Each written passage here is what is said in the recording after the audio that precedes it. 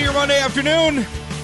Port here on 970 WDY AM 93.1 FM. Happy to be with you. Teal, how was Star Wars? I haven't gone yet. Oh, when was your ticket? I thought it was this weekend. No, it's Tuesday. I don't get to go see it till Tuesday. I'm dying a little. I stupidly wandered over to the theater thinking I would get in. Oh, you're a moron. There's no way. Well, I thought if I went to like the super early showing on Saturday. No way. And then I tried the super late showing on Sunday. That was no dice either. So now I'm thinking maybe like Monday matinee. I don't know. I don't know, man. I tried to get tickets for Friday night on, I think, Wednesday, and I couldn't find anything. And then Thursday, I finally found tickets to go on Tuesday. And even then, it was... I felt pretty lucky to get in to a matinee on Thursday. It's nuts, man. There were people having like faux lightsaber battles in the parking lot. That's if I had a lightsaber, but I'm not dollarsy enough to have a awesome. Get some colored plastic and put it on a light flashlight. No, I want a Force FX lightsaber because those are the ones that you can actually duel with. Make one at home, you dweeb. No. All right. I'm too scared to deal with like the actual dueling part because if I do it wrong, I'll either hurt myself or somebody else. I'd just make one out of a flashlight if that was me, but I'm old-fashioned like that. Well, you're wrong. It's okay. Yeah. All right. We have Grand Forks City Councilman Danny Weigel on. The city of Grand Forks has been grappling with this issue. They want to pass an inclusion statement, and I think Fargo passed one itself, but they're having some trouble in Grand Forks because it's supposed to be a statement of values for the community. But hey, here's a news flash: not everybody shares the same values. So they're struggling with that. We're going to talk with the Grand Forks City Councilman Danny Weigel. He's been involved in that process. I think he supports passing one. I question whether or not this is something local government ought to be doing. It has no force of law. It's not even really public policy. All it seems to me is some virtue signaling by a bunch of politicians saying, "Oh, here's what we stand for." I don't know. I don't think the government should be involved in that. I think values come from the bottom up, not the top down.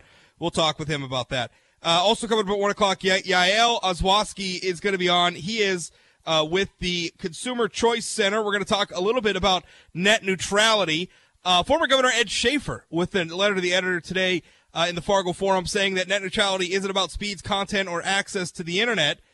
I think he's right. I think that is about the big content producers, Facebook, Google, Netflix, wanting the infrastructure upon which their content is conveyed to be treated like a public utility. This isn't about the internet user. I don't think this is about you and me. I think this is about Facebook and Google and the big the big companies. Anyway, we'll talk about that, plus your phone call, 701-293-9000, 888-970-9329, email talk@wday.com. And, Natil, I'm telling you, Al Franken's not going to resign. I've been saying it since the day, did I not say on the day he gave that speech in the Senate, was I not saying I'm not sure he's going to resign? I was gone that day, but I believe you. I know the day after you were definitely still saying it when I got back, so. I don't think he is. Listen to this. We got other Democrats. At least 4 Democratic senators. Or no, at least 4 senators. I think one's even a Republican. But 4 senators are coming forward, and they're urging Al Franken to reconsider resigning, including 2 who issued statements calling for the resignations 2 weeks ago. Now, one of them, the most forceful proponent of Senator Franken not resigning is Senator Joe Manchin, a Democrat from West Virginia. He urged Franken not to step down to begin with, at least not before he went through an ethics committee investigation. He said the Minnesota senator was railroaded by fellow Democrats. What they did to Al was atrocious. The Democrats, said West Virginia Senator, I'm reading here from Politico, West Virginia Senator Joe Manchin in an interview on Politico's Off the Message podcast to post on Tuesday. Franken's unusual timeline in his departure announcement, he said he'd go in the coming weeks without setting a date, has fed the fleeting hopes that there's still time to reverse course. Now, of course, Minnesota Governor Mark Dayton has appointed his lieutenant governor, or nominated, I should say, chosen, I don't know what to say about it in this process because it's not like it's going to be. I mean, if Franken's down, then Smith's in, right? But anyway, he chose Tina Smith to be Franken's replacement. The thing is, I still don't think Franken's going to leave. I don't think he is. I think he's going to hang on. I think his speech was calculated. It was intended to be his to give him some breathing room, and now we're seeing his political allies come in to that space he created and try to rehabilitate him. I think that's what's going on right now, and especially Natil because the Roy Moore situation's over. Yeah, but the Roy Moore situation being over, I think, would be the detriment to the Democrats if they don't continue to call for Al Franken's resignation. Because if he doesn't resign, then the Democrats are no better than what they were calling on Alabama voters to do. Alabama voters did the right thing. Democrats need to do the right thing now, too. Yeah. Although, again, Doug Jones barely won. Although, you're right, because obviously the Democrats still want to be, I mean, this is the social issue of, this is a big deal right now. And the Democrats want to be on the right side of history on this. And they're going to have a tough time using the sexual harassment. You know, heard somebody call this? They called it perv NATO. Have you heard that one, Natil? Perv NATO? No, that's a wonderful callback to a terrible sci-fi film, Sharknado, which I thoroughly enjoyed. Perv NATO. I'm enjoying Perv NATO a lot less. Anyway, Perv NATO's still going on. And it's in order for Democrats to use it as a political weapon, they can't look like a bunch of hypocrites. Now, right now, if Franken stays in office, right now, some Democrats are calling on President Donald Trump to resign. They're calling on President Donald Trump to be investigated over his own series of accusations over sexual harassment to one degree or another. So that's going on, and I guess the Democrats don't have the moral high ground if Franken's sitting around, although they could all still say, oh, well, we called on him to resign, but it's not up, it's up to him to resign. They don't necessarily have the power to remove him, at least not as the Democratic caucus. They'd have to get Republicans on board. I don't know. It's a whole complicated thing, but interesting in all that. This interested me too. Doug Jones, who beat Roy Moore in Alabama, is not joining the calls for President Trump to resign over sexual harassment. So Doug Jones beats Roy Moore and then turns around and says, well, I don't think Trump should resign. As a matter of fact, he weighed in and said, the voters had a chance to have their say on Trump. The voters had their chance. The allegations against Trump were pre-election. They came out and obviously, they were well documented, well publicized. Voters were aware of them, and the voters made their choice. And that's essentially what Doug Jones is saying. And I think there's some validity to that. I did see a distinction between Trump and Roy Moore and even Al Franken in that, with Trump, it was well known and voters made their decision. Franken's situation came up, obviously well into his current term in office. And Roy Moore's situation came up before voters got a chance to vote. So I guess you could say that it's a different situation. But I don't know. I think I'm right. I'm telling you, Franken's not going to resign. He's just not. 701-293-9000, 888-970-9329, email talk at WDAY.com. Let's see, what was the other big news? Oh, the other big news was this Associated Press article, headline, on Trump turf, GOP still seeks North Dakota Senate candidate. Headline not entirely accurate. The GOP has a candidate, Tom Campbell. It's just that he's a little underwhelming even in Republican circles. Anyway, we'll talk about that coming up. Plus, whatever you want to talk about. Open phone, 701-293-9000, 888-970-9329. Email talk at WDAY.com. We'll be right back. Don't go away. And in the dark skies.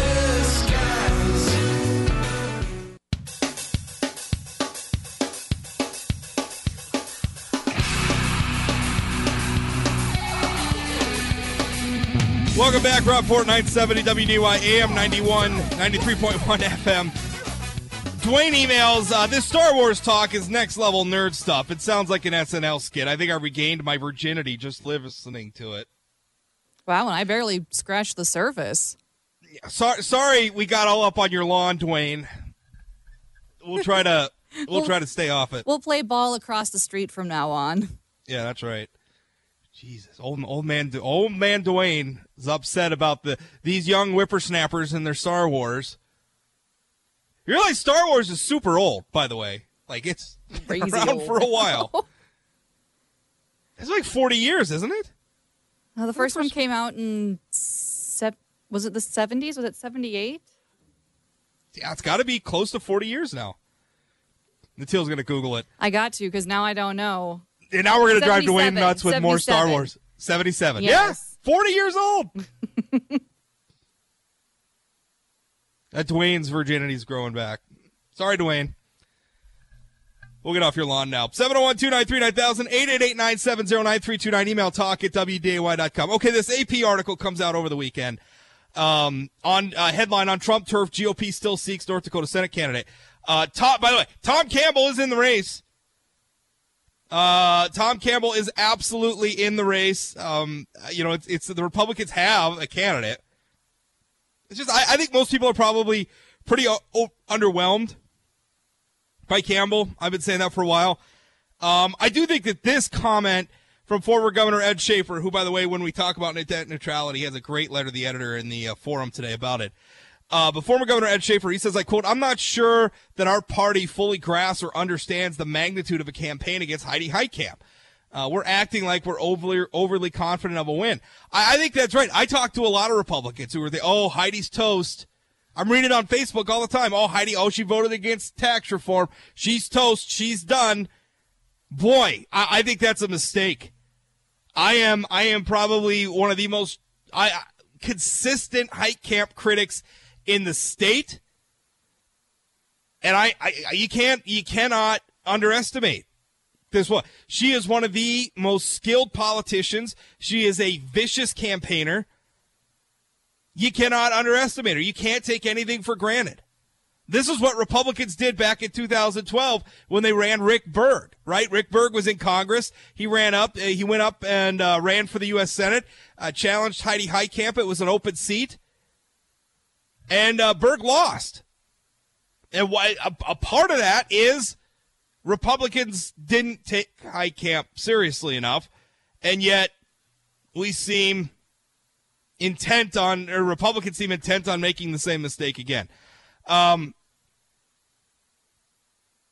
Kevin Cramer, I think, has got to get in the race. I know he's been waiting to make his decision, but I think he's got to run for the Senate. I think, or at least make his decision one way or the other. I think the lack of a decision from Kevin Cramer is holding up a lot of other Republicans who might want to get in this race. And I realize Cramer saying, he's got the luxury. He can raise money almost immediately. He can put a lot of money in his coffers very, very quickly. He really doesn't have a lot of campaign infrastructure to build out because, hey, he's already won election to the United States House 3 other times. Right? He's been running federal campaigns for a while. It doesn't take much to pivot a U.S. House campaign into a U.S. Senate campaign, and he could raise a ton of money almost immediately. All of that stuff is true. But he still needs to make a decision one way or the other. It's time for Republicans to get somebody serious in the race against Heidi Heitkamp. And I get it. I mean, there are people out there. State Senator Tom Campbell, he's a nice guy. I know that he has some friends in the media, including some people on other radio stations who are basically in the tank for him. But the guy's not. He's going to get rolled by Heidi Heitkamp if he's the candidate for Republicans. It's time. And looking back, I mean, Heitkamp was very much the underdog when she ran in 2012. She came into that race in 2012. Not a lot of people expected her to win, which thus, what I was just talking about with Republicans underestimating her. But she got into that race in November of 2011. In fact, October, I think it was late October, actually, of 2011, is when Heidi Heitkamp got into that race in 2012. Well, we're coming up on the end of December, and Republicans don't have an announced candidate yet. So, I think Heitkamp needs to get in. All right, excuse me. I think Cramer needs to make a decision one way or the other. I think he really does. And it's going to be pretty amazing if Republicans come out of this cycle, we enter the 2018 election cycle, and they don't have a serious contender for Heidi Heitkamp. Because right now they don't. They have a candidate, Tom Campbell, but I don't think there's just not a lot of confidence that he can win. I mean, I don't know what it says about Republicans in North Dakota that they're going to be so reticent to put up a serious challenger to Heidi Heitkamp. It's not like they lack for serious contenders. Every other statewide office other than Heitkamp's Senate seat is held by a Republican. There are plenty of Republicans in the state legislature. There's plenty of Republicans in statewide office, all of whom could be strong, or not all of whom, many of whom could be strong, credible contenders against Heidi Heitkamp. But nobody knows what to do because, A, Heidi Heitkamp is a formidable incumbent, and B, nobody knows what Kevin Cramer's going to do. Now, I get the NDGOP nominating convention's not till April, and we don't have the actual nomination vote until the June primary. So there's a long ways out, but I'm sorry. These candidates need to make a decision. They need to get in. If Republicans are serious about defeating Heidi Heitkamp, they need to get some serious candidates in the race, and soon. Because right now, I mean, every day that goes by is just making Heidi Heitkamp look all the more inevitable. It's making her look like a tougher candidate. And to be sure, she's a tough candidate. Her approval ratings are relatively high. So I don't know. Republicans got to get in the race. 701-293-9000, 888-970-9329. Email talk@wday.com. All right, in the next segment, we're going to be talking with Danny Weigel. He is a Grand Forks City Council member. The city of Grand Forks, their city council is grappling with an issue about a statement of inclusion or an inclusion statement. I'm not sure what they're calling it. Basically, it's a statement of values for the city. It says a lot of things about discrimination and same-sex marriage and homosexuality and gender issues and all the rest of that. Obviously, politically charged topics. But what is the point of debating it? What is the point? It's non-binding. It's not law. Does the city government have any business stating values for its citizens? I don't think they do. I think values should come from the bottom up, not the top down. Anyway, we'll talk with Councilman Weigel about that coming up next, right here on 970 WDY, AM 93.1 FM. Don't go away. She never cared and that she never will. Do it all again.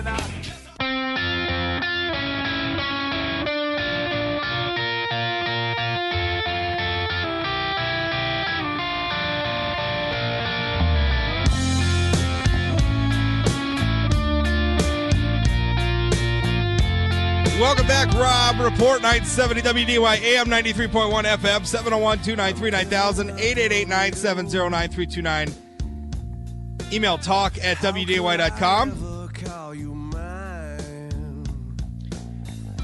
All right, so the city of Grand Forks, they're having a debate about something called an inclusion resolution. And I believe the city of Fargo passed one of these already.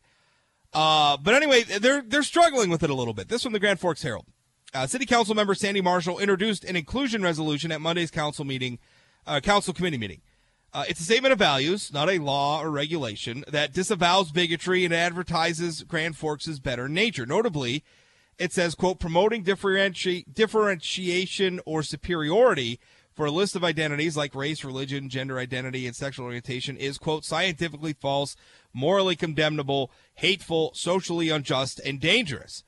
Marshall said she's trying to officialize a positive, inclusive city philosophy, not create a code of conduct. And while most agree Grand Forks ought to be inclusive, the resolution's details are proving politically charged, drawing passionate public comment and leaving city leaders debating its exact language. The debate is reminiscent of the city's 2015 consideration of a diversity commission, a never-formed group that would have advocated for local minorities' interests. Here, joining me now is Grand Forks City Councilman Danny Weigel. Danny, how's it going? Good, Rob. Thanks for having me on. Thanks for being on. Tell us, where are we at in this debate? Well, I think I don't know if the debate's over yet, but Sandy and I got together. As you know, she introduced her resolution, and I've always been taught or told that you don't come with a problem without a solution. So what I did is I drafted my own resolution, kind of mirroring what city or county had out of Illinois, and brought that forward to the city council, and we decided collectively as a group that Sandy and I would get together and come up with something that I think everybody could agree on, and so that's kind of where we're at. We've got one that we'll bring forward tonight at our city council meeting and open it up for discussion, and we'll ultimately vote on it and see where that goes. I question whether or not this is something city government ought to be doing. I know it's a feel-good thing. I know a lot of other cities have done it. I don't see the point. It's not a law. It's not a regulation. It's not binding. In fact, it couldn't be binding because, we have a thing called the First Amendment, and the city can't exactly just make illegal points of view that they don't like. Like it or not, Ku Klux Klan members have the same First Amendment rights you and I have. So I wonder what is the point? I mean, to me, this looks like a bunch of politicians virtue signaling to the rest of us. Like this is how tolerant and accepting we are. Look at how great we are, and that's it. I don't see any other point to this. Rob, I don't completely disagree with you. It's one of those things that people have brought up. Do we actually need it? Grand Forks is an inclusive community, and I think so. I was born and raised here in Grand Forks, and I do think it's a community that's very inclusive. But one thing I did look at is, even if I voted no against this, and I got 2 other city council members or whatnot to vote with me, it would have still passed. So what I thought is, why not, instead of just having it pass with some of the language that a lot of people felt strongly against, that 5th paragraph that you read on the air, is why not work to get something that more fits our community and not just rubber stamp something that Fargo or Moorhead or wherever the original resolution came from. So that was my intention. I do think Grand Forks is already an inclusive community. Yeah. And, why not try come up with something that better fits Grand Forks instead of just passing something through. I just, I'm a very close follower of public policy in our state, and I understand. I think people like you get a lot of guff from the public. Politicians in general get a lot of guff from the public because a lot of people think you got a cushy job, right? Like you're just, you guys and the other political fat cats are sitting around at a country club somewhere, picking your teeth with golden toothpicks and talking about, whatever. I think that's the perception some people have of government. The truth is, you guys are busy people. You take on a lot on your plate. In a lot of ways, I frankly think you're underpaid. Whether it's the legislature or whether it's for the amount of time and effort that this takes serving in elected office, some forms of elected office, particularly local elected office, I think it takes a lot of time and a lot of money, which makes me worried. Why spend time on something like this? And maybe we've already discussed this. This just seems like a waste of time to me. If we want to have a debate over an actual ordinance or an actual policy that's going to have, okay, fine, let's have that debate. That's right. But some non-binding statement seems like a lot of wasted time for people who frankly have better things to do. Yeah, that's what some people have said. I took 2 hours vacation from my normal day-to-day job on Wednesday, so Sandy and I could get together, and it's something that I worked on somewhat over the weekend too. So it's something that has taken some time. But at the same time, it's like I said, it could have passed easily on a 4-3 vote, and they would have been done. But I think I think not only our state and local leaders, and even some of our federal leaders, the art of negotiation or getting together and talk about things, I think, is completely gone, and it's all bi-party. And granted, the city of Grand Forks isn't Democrat or Republican, but I think we need to focus more just in government about getting together and say, okay, I understand this may be important to you, but where can we negotiate and work towards something that we can all work on and whatnot. And you're right, it isn't a city ordinance. It's not a law, but it is a resolution, and a couple of our city council members felt it was very important, so they brought it forward, and up to us to go ahead and get something hammered out that'll work for everybody. In what ways? Now, I assume you've had the meeting on this now. In what ways do you think that this resolution has been improved or will be improved? I think a lot of the wording. You read that 5th paragraph that was in the original resolution. From what I've heard from community members and others, a lot of people had an issue with that 5th paragraph and what it meant. And my goal coming into this with drafting my own resolution was to really simplify it. I think you and I would agree that beating somebody up or assaulting somebody because of the color of their skin is wrong. I don't think many people would disagree with that. But I wanted it to be very plain and simple that, hey, this isn't right. We shouldn't do that. And really make it something people can fully understand, because I'd like to say I'm an educated person, but I read that 5th paragraph and I'm like, holy, there's a lot of different ways to interpret this. So I wanted something just simple and clean, and I think that's what we'll bring forward tonight. Well, it's going to be an interesting debate. Can you give us a glimpse of the ways that this has been, maybe changed or made a more general sort of statement that's more acceptable to people?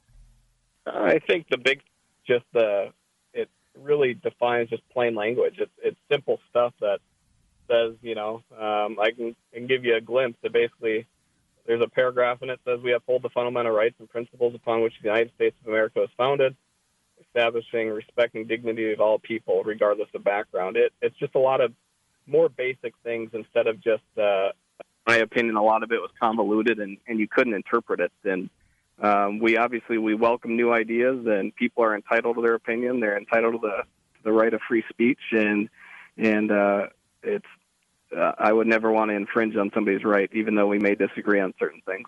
Yeah, exactly. Last question. Do you think it's appropriate for city government to be engaged in value statements for their – to me, value should come from the bottom up. Like the community decides the values and the government's reflective of that. I think this seems backwards to me. I don't think government should set the values. I think it should come from the bottom up. What are your thoughts? Well, I think part of this came from community members. I wouldn't say that Sandy Marshall just all of a sudden said, hey, I'm going to do this. I think it came from somebody. I think it came from maybe a few different community members that they thought this was important. But I agree. I think we're elected by the citizens of Grand Forks, and we need to do what they want. We're their voice, and that's something that I've always took pride in, that I'm accessible. I'm willing to do radio interviews. I'm willing to do news interviews. I'm willing to have open houses to sit there and talk with people. I've done, social media, Facebook Live, town halls. I'm always looking for ways to communicate with the citizens in my ward specifically and in the city of Grand Forks. So I always encourage people, if you have something, give me a call. I'd love to hear what you have to say, and that's how it should work. That's what I'm elected to do. All right. Councilman Weigel, thanks for your time. Thanks, Rob. Appreciate it. That's Grand Forks City Councilman Danny Weigel. What do you think of these resolutions? So it seems like a waste of time. It seems like an exercise in narcissism by politicians to me. I understand. I don't know. Maybe some people think it's important, but if it's not policy, if it's just some non-binding resolution, what's the point? 701-293-9000, 888-970-9329. Email talk@wday.com. We'll be right back. Don't go away.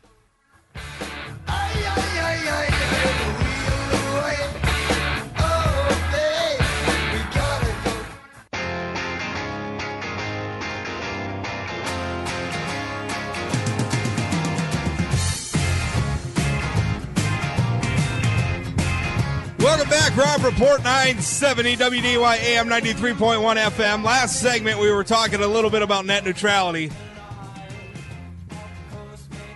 Capel jumped in on me, Natil. He sent me a message. He says, first take on net neutrality that gave me pause on my position. Good points. But then he called me out. He says, there's no way you pay for the Post. If I know my way around the paywall, you certainly do. He caught me. I don't act. I do subscribe to the Wall Street Journal. I don't subscribe to the Washington Post, and the reason why is because you can just use an incognito browser to get around. Just take the link that's blocked, paste it into an incognito browser, and boom, you're in. No, you're giving away trade secrets now. Well, I don't know how secret that I is. know. Anyway, I do think that's a good metaphor. I mean, obviously, like the media industry has no problem, sort of creating a tiered access to their content. I don't understand why internet service providers can't do it either. Anyway, here to talk with me is Yael Osaski from the Consumer Choice Center. Yael, how's it going, man? Going quite well, Rob. Thanks for having me on the show. All right, so net neutrality is repealed. The world's going to end now, right? Not so fast. I don't think so. I think we have a lot more that's going to come out of this, but really what we're going to see is just a return to the internet of 2015. Put down your hard hats, no reason to worry. I think everything is going to be fine. What's really going to – is anything really going to change? I think what happens here is you kind of got a signal from the FCC. And for a lot of people who are kind of in the broadband business and in the internet business, there's an assumption that there's going to be a huge change tomorrow, when really what it means is that companies are actually going to be able to compete. They're going to be able to offer their services. There's not going to be any big kind of tiering changes. I think there was a lot of scare stories that were thrown out there, particularly on websites. If you guys were hanging out on Twitter and you just use the hashtag net neutrality, Twitter went ahead and added a little waiting symbol on there. On Reddit, you definitely saw across the entire website that was just completely taken over, and there's a lot of activism there. Really, you're not going to see much change. What this means for the future, though, is that there is going to be a lot more competition. ISPs are going to be able to put together better packages for us. There's going to be a lot more investment on their side without the kind of danger that they're going to be breaking any rules by the FCC. The FCC, we should realize, is the same organization that obviously put out the fine when Janet Jackson had her famous slip on TV.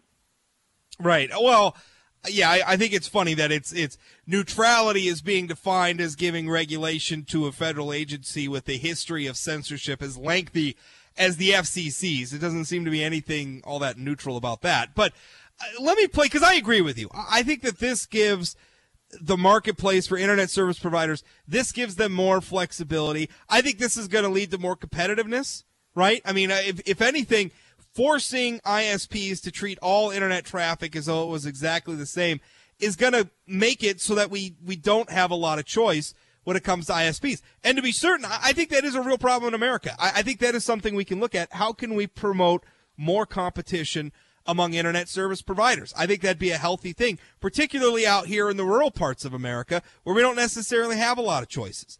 I think it'd be a healthier thing. I think more choice addresses a lot of this. But let me play devil's advocate for a moment, because some of these ISP providers are huge. I mean, Verizon, Comcast, these are big companies. What stops them from vertically integrating in a way that they sort of create their own? Because this is the big risk, right? This is what everybody's afraid of, that they're going to vertically integrate. Comcast is going to cut a deal with, Hulu or something. And now Hulu's going to be the only one that you can really access on Comcast internet. What stops that from happening? What we have here is we do have a very balanced world in media in general and internet, because you have to imagine that as big as Verizon and Comcast and CenturyLink and Spectrum and all these companies are, the bigger companies are the Facebook and Google and Twitter, and these are very large companies as well, and they're obviously promoting their interests whenever they're promoting the net neutrality regulations. But we have to imagine that this is an ongoing marketplace, left and right. You have buyouts, you have sellouts. Really, as you mentioned before, where there have been problems whenever there's been any kind of talk about whether or not rural communities have access, a lot of that really comes from the state and local regulations that make it incredibly hard to create an ISP. So really, when we have more regulation and more laws, and we increase the cost of complying with that, we really only make it so that only a few players can play in the marketplace. That's worse overall.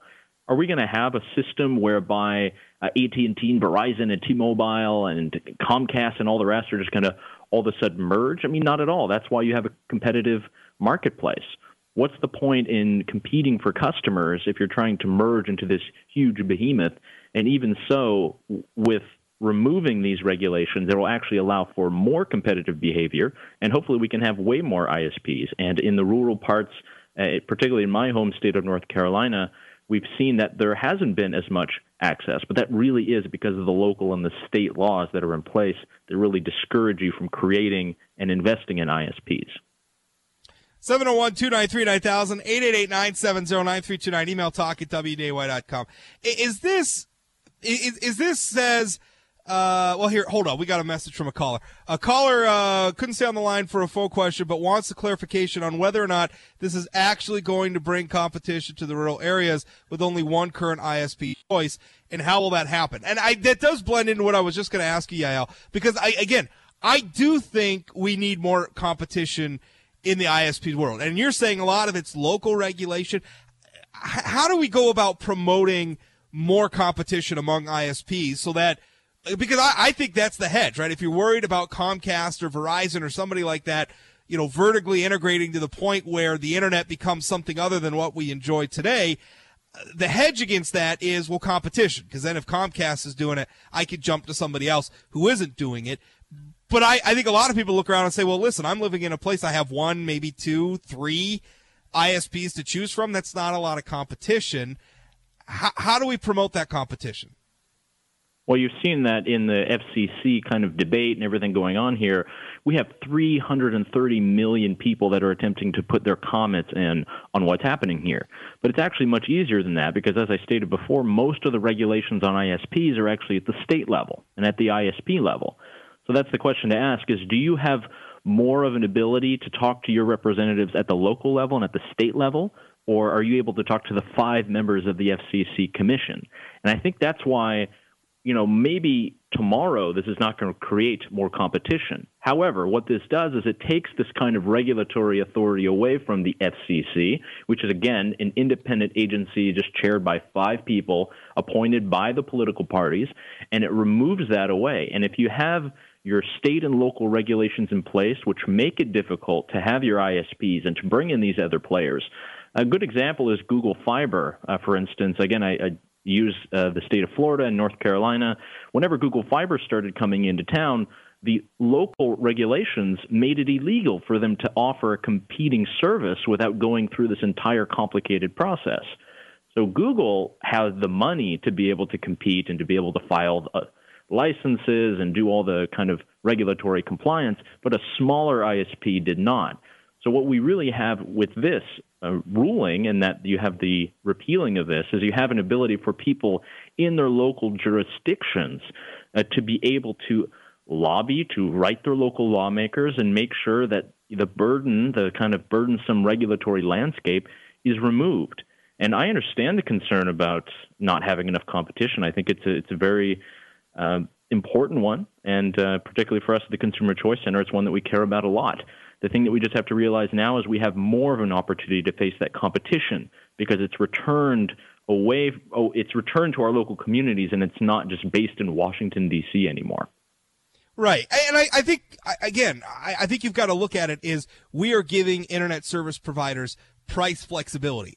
I think if you look at the marketplace, there's a lot of ways. For instance, you look at like cab rides. Like, for instance, Uber and Lyft have pricing models and a delivery of service that work very different than the traditional cab drive.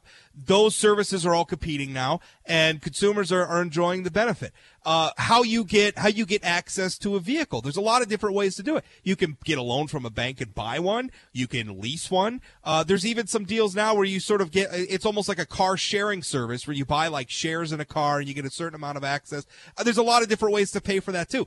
That sort of innovation is a good thing. Now, what I hear you saying though is if you're concerned about the lack of competition among ISPs, and I do think we should be concerned about that, you're saying we should be talking to our state lawmakers, state and local lawmakers, or state and local policymakers? Yeah, of course. That's where all the restrictions are. There's a great piece that was done by Wired Magazine about 2 years ago, whenever this was sort of a huge deal and people were talking about this. Look, if you're concerned about local competition of ISPs, the FCC is not going to solve your problem, and not with this Title II regulation, because we have to go back to what that means. Everyone's just kind of caught up on the term net neutrality and the principle and what it means. But what the FCC just did now is they repealed the ruling that internet and internet service providers are so-called common carriers. That basically means that all the money that's been invested in putting down the wires and the cabling and the pipes, basically all of that cannot be denied to anyone else that's coming along after them. So it means that the companies that have laid down all their wires, who have invested millions of dollars to try to get different communities connected, basically anybody can jump on that now, and you don't have any kind of way that people can invest in ISPs and put down new lines. That's how it was before. Thankfully, with this repealing of it, now we're back to Title I. The Internet is now seen as an information service. You can have a lot more investment. You're not going to have as many regulatory hurdles, and companies know that they can get a profit. And I think at the end of the day, if companies are able to offer a service and people are able to enjoy it, they're going to willingly pay for that. And you definitely see that in many states with things like Google Fiber, with many particularly there are even some municipal services that are being put together, kind of municipal broadband, which, you might be against that or you might be for it, but regardless, it's something that should be able to exist, should be able to put a price out there, and if consumers like it and they're willing to pay for it, they should be able to. Yael, we're out of time, but thanks. Appreciate it. Thanks so much, Rob. That's Yael Ozowski. He is with the Consumer Choice Center, talking about net neutrality. We'll be right back after this. 701-293-9000, 888-970-9329. Email talk at WDAY.com. Don't go away.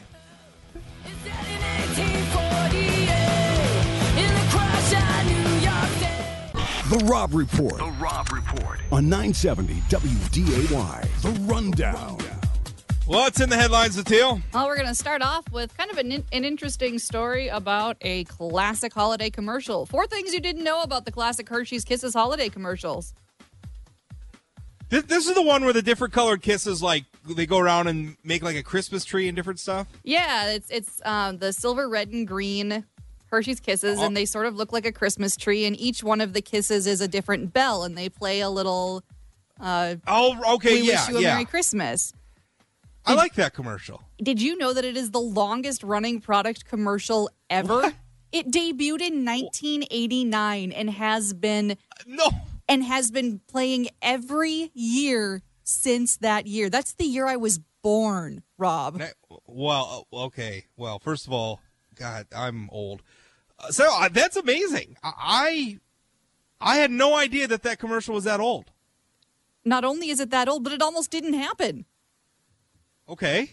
John Dunn was the Hershey's brands manager at the time, and he went to San Francisco to help create a big bunch of Hershey's Kisses commercials, all focusing on this sort of overarching idea of whimsy. And as he was working on these other commercials, he had this inspiration to make a holiday commercial, and he wasn't authorized to make a holiday commercial, but he did it anyway. And he figured he could just sell it to his boss after the fact. Yeah. Well, sometimes it's better to beg forgiveness than to ask permission. Well, 28 years worth of commercials later, it apparently worked out pretty well. That is amazing. You don't see that very often, that a commercial has that kind of staying power. Yeah, and it's probably one of the biggest case studies in timelessness. It sounds so crazy, but we actually talked about this commercial in my advertising principles class in college when I was in my mass communications program, because it is such a timeless commercial. There's no sort of like dating figure to it, because it's simple. It's using just plain kisses and colors that still exist, and it's using a classic Christmas carol. There's no way to really date it, but it triggers this feeling of nostalgia in older generations that remember it. Because it's been around since 1989. I had no idea. I obviously I don't know. I've seen this. I had no idea it was that old. That is just absolutely remarkable. All right, what's next? I think it's pretty cool. A less exciting Christmas story up next. A Christmas Story Live delivers lump of coal to Fox in early TV ratings. I can't believe I love A Christmas Story. We have a tradition every year after Thanksgiving. We put up the tree, we decorate the tree, we order pizza from Pizza Hut, and we watch A Christmas Story. That's our tradition in our family. And we listen to my grandma's Christmas records. That's our tradition I love A Christmas Story. I was actually excited to see this, completely forgot that it was on. Yeah, I totally forgot when it was on too, but I probably wouldn't have watched it live, but I would have watched it on Hulu the next day, like I did with some of the musicals that they've done live. But apparently the ratings were just abysmal. They lost out to everything. They lost out to all of the other network shows that were playing at the time. They were running even the NFL beat them. Yeah, they were running. Well, they were running it at the same time as Sunday Night Football, which was stupid. They didn't make very good decisions, and it really, really came down hard on them. Not to mention, I feel like the A Christmas Story market is already a little oversaturated with at least one channel doing 24 hours of it. I was going to say, isn't it, there's TBS or something I think that does? it's TBS, yeah. I actually kind of like that. Like I would always, because obviously as a parent, you stay up late after the kids go to bed to put presents out and whatnot. And we would always have that playing in the background while we're doing all that. I don't know. I love that movie dearly, but you're right. It might be, the movie itself might be enough. I don't know that we necessarily needed the live version. Although I totally would have watched it if I knew it was on. I guess I blew that one. Like a lot of other people, apparently. Apparently. I guess we'll have to see how it does in, aftermarket, like on the Hulu scene and whatnot. But that sort of defeats the purpose of it having been done live. So right. I don't know. I don't know. All right, what's next? Up next, "Don't Call Me Gay," says Italy designer Stefano Gabbana. Okay. Is he denying that he's gay, or what's the problem? He is gay. He is half of the iconic Dolce & Gabbana brand, and he said on Sunday that he's tired of being labeled by his sexuality. He says at the time that it was invented, like that label was invented, it was invented by people who needed to label people. And it served some great purposes. It served as a great defense for people that needed protecting because it could identify them and put them in with a group of like-minded, understanding people during a time where the world wasn't necessarily understanding or accepting. And while he is a gay man, he wants to first be seen as a human being. Yeah.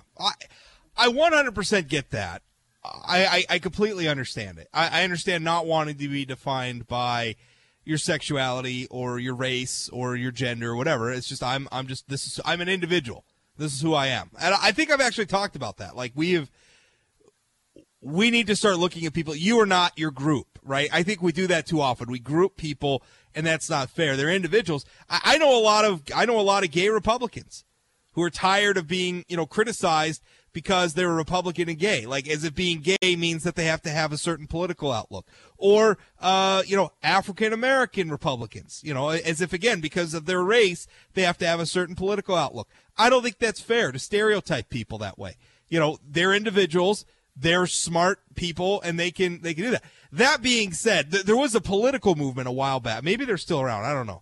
But they called themselves no labels in politics, right? And they were going to run candidates who weren't Republican or Democrat. They were going to be the no labels candidates or whatever. And this is where I think this idea runs into a problem, because it's while it's very aspirational to say, I don't want to be defined by my sexual orientation or what have you.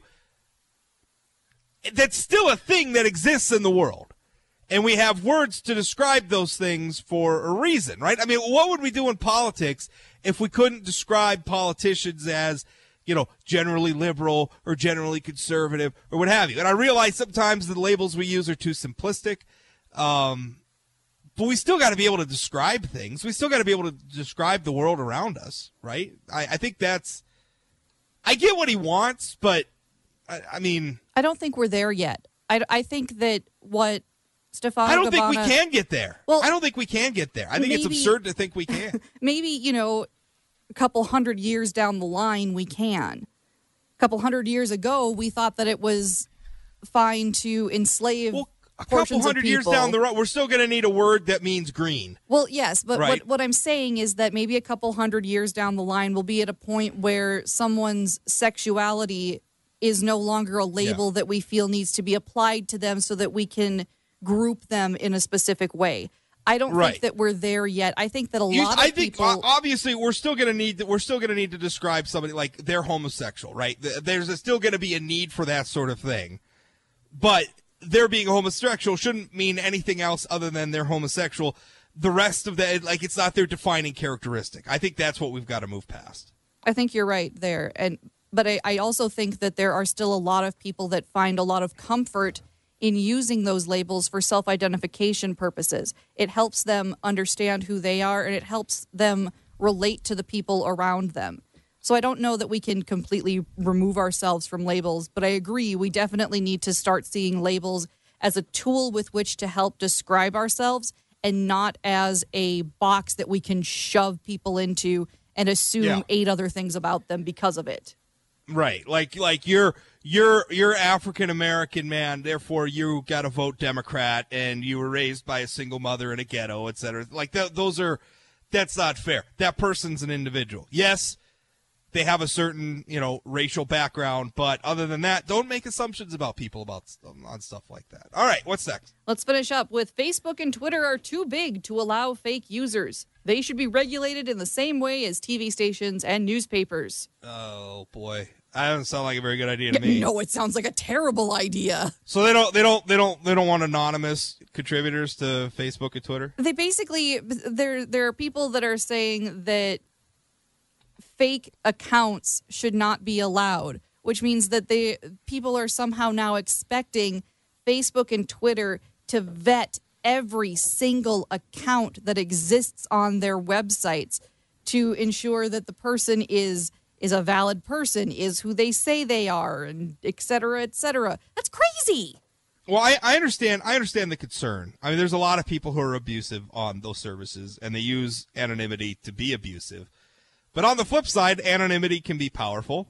Whistleblowers for major corporations or political dissidents in other parts of the world can use that anonymity, powerfully. Our founding fathers, when they were writing the Federalist Papers, did so under pseudonyms. Benjamin Franklin wrote letters anonymously to the editor. I mean, there's a pretty proud tradition of using that sort of anonymity. I don't think it's anything, it depends on what you're using the anonymity for, right? I think we could probably do a better job of people who are using it to be abusive. I think that services like Facebook and Twitter can and could probably do a better job of allowing us to get rid of them. But to not allow anonymity at all, boy, I don't know. I'll tell you, when I first started the blog, 14 years ago, when blogging was the hot thing before Facebook and Twitter and all this stuff, I considered being anonymous. Just because North Dakota is a very, even as a state, is a very small community. I was writing about, provocatively about controversial things, and I was worried. I had a day job, and I was worried about what that could mean for my day job. And ultimately, I chose to write under my own name. But I certainly could understand why a lot of people would choose to be anonymous. It can be scary sometimes. Well, and this might be shocking coming from a liberal like me, but I don't think that Facebook and Twitter, as the providers of the platform, should have to be responsible for the people making use of that platform and the ways in which they are making use of it. That would be like asking the city to be completely responsible for whatever is being said in a public square during a protest. Or asking gun manufacturers to be responsible if their gun gets used to murder somebody, or in a school shooting, or to rob a bank. Or a car manufacturer if their car is used to in a terror attack, right? Like that's not fair. And maybe that's shocking coming from me, but I don't think that's in any way correct. I think that Facebook and Twitter can help in a lot of ways by helping, like you said, to reduce the amount of bullying and hatred. Well, and they want to do that just for their bottom line. Exactly. Like if their services become a place where people just get abused all the time, people are going to stop using it. But that does not make them solely responsible for it, nor do I think that they should be forced into trying to root out every anonymous user or every fake user that happens to be on their website. I think that's insane. Absolutely agree. Yeah. All right, we better wrap it up. All right, let's wrap it up. You're listening to AM 970 WDAY 93.1 FM. This is The Rob Report. And that's The Rundown.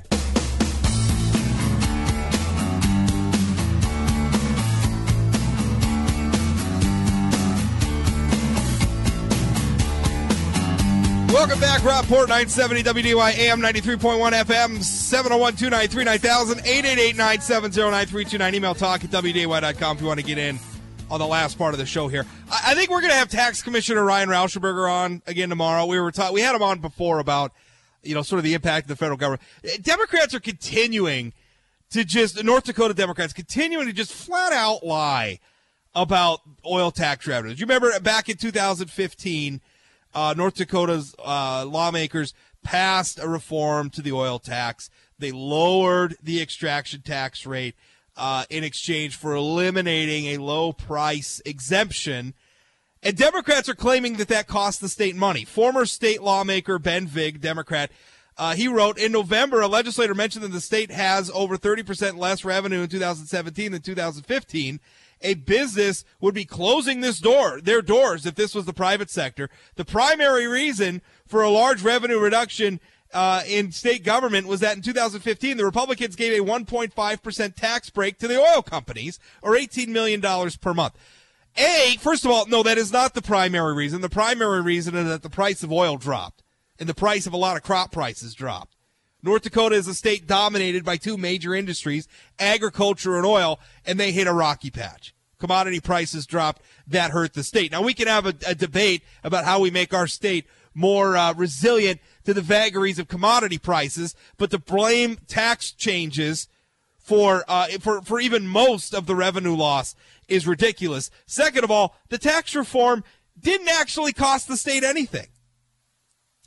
They did two things. They lowered the rate, but they also got rid of a trigger exemption. And I actually emailed our tax commissioner earlier today, Ryan Rauschenberger, and he said, I quote, since January 2016, the state has collected an additional $964 million in oil taxes because the legislature removed the price-triggered rate reductions and locked in the current rate at 10%. So Ben Vig, Democrat, like a lot of Democrats do, lying in a letter to the Grand Forks Herald, saying that this has cost the state revenue. This oil tax reform has cost the state revenue. It hasn't. Rauschenberger continues his emails to me. He says, by next month, we will be at the point where the state has collected $1 billion in additional oil taxes due to the reforms. Now, I get Democrats only want to look at one part of the equation. They only want to look at the rate reduction. They don't want to look at the fact that lawmakers also got rid of the trigger exemption. But that's like if we were talking about national tax reform and we only looked at what we were doing with the rates and not what we were doing with the deductions. Democrats don't want to do that at the national level, but they do want to do it here because it's politically convenient for them. Anyway, we'll talk about it more tomorrow. This is the Rob Report. You can always tune in 12 to 2 p.m. Monday through Friday right here on 970 WDAY AM 93.1 FM. 24 hours a day, 7 days a week at SayAnythingBlog.com. Thanks for listening. We'll talk again.